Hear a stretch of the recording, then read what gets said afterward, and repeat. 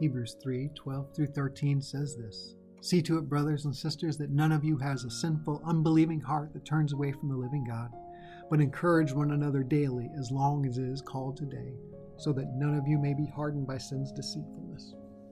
Well, it's still called today, and so I just want to encourage you. And today I want to encourage you to not let what you don't understand about God or God's ways lead you to simply searching for answers or unbelief, but let it lead you to the altar and to worship. Jesus is in the upper room with his disciples and he's washing their feet, and he comes to Peter, and Peter's going to be like, "Lord, are you going to wash my feet as well?" And Jesus is going to say, "You do not realize what I am doing, but later you will understand." I wonder if you and I ever find ourselves in that place where we don't realize what God's doing. We're like, "God, what is happening? Why is this happening? What is going on?" And yet there's something that we need to do, just knowing that God is at work.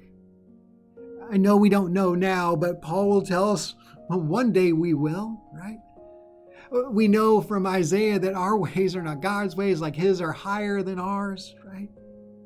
We know even from Job, his friend Elihu would say, how great is God, beyond our understanding. We don't understand God. God is beyond us.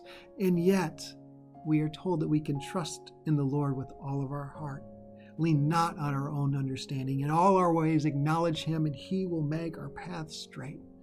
The fact that we can't fully understand God or God's ways, don't let it lead you to worry, but how about it leads us to worship?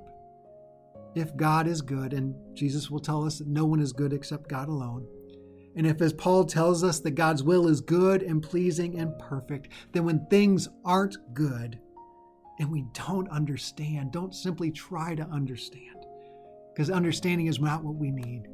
Let it lead you to a deeper faith, this deeper moment of trust, coming before the throne, the altar of God, and acknowledging, oh God, you are my God. You are my good shepherd, my good God. Let me remind you what the psalmist says in Psalm 107. Good thanks to the Lord, for he is good. His love endures forever.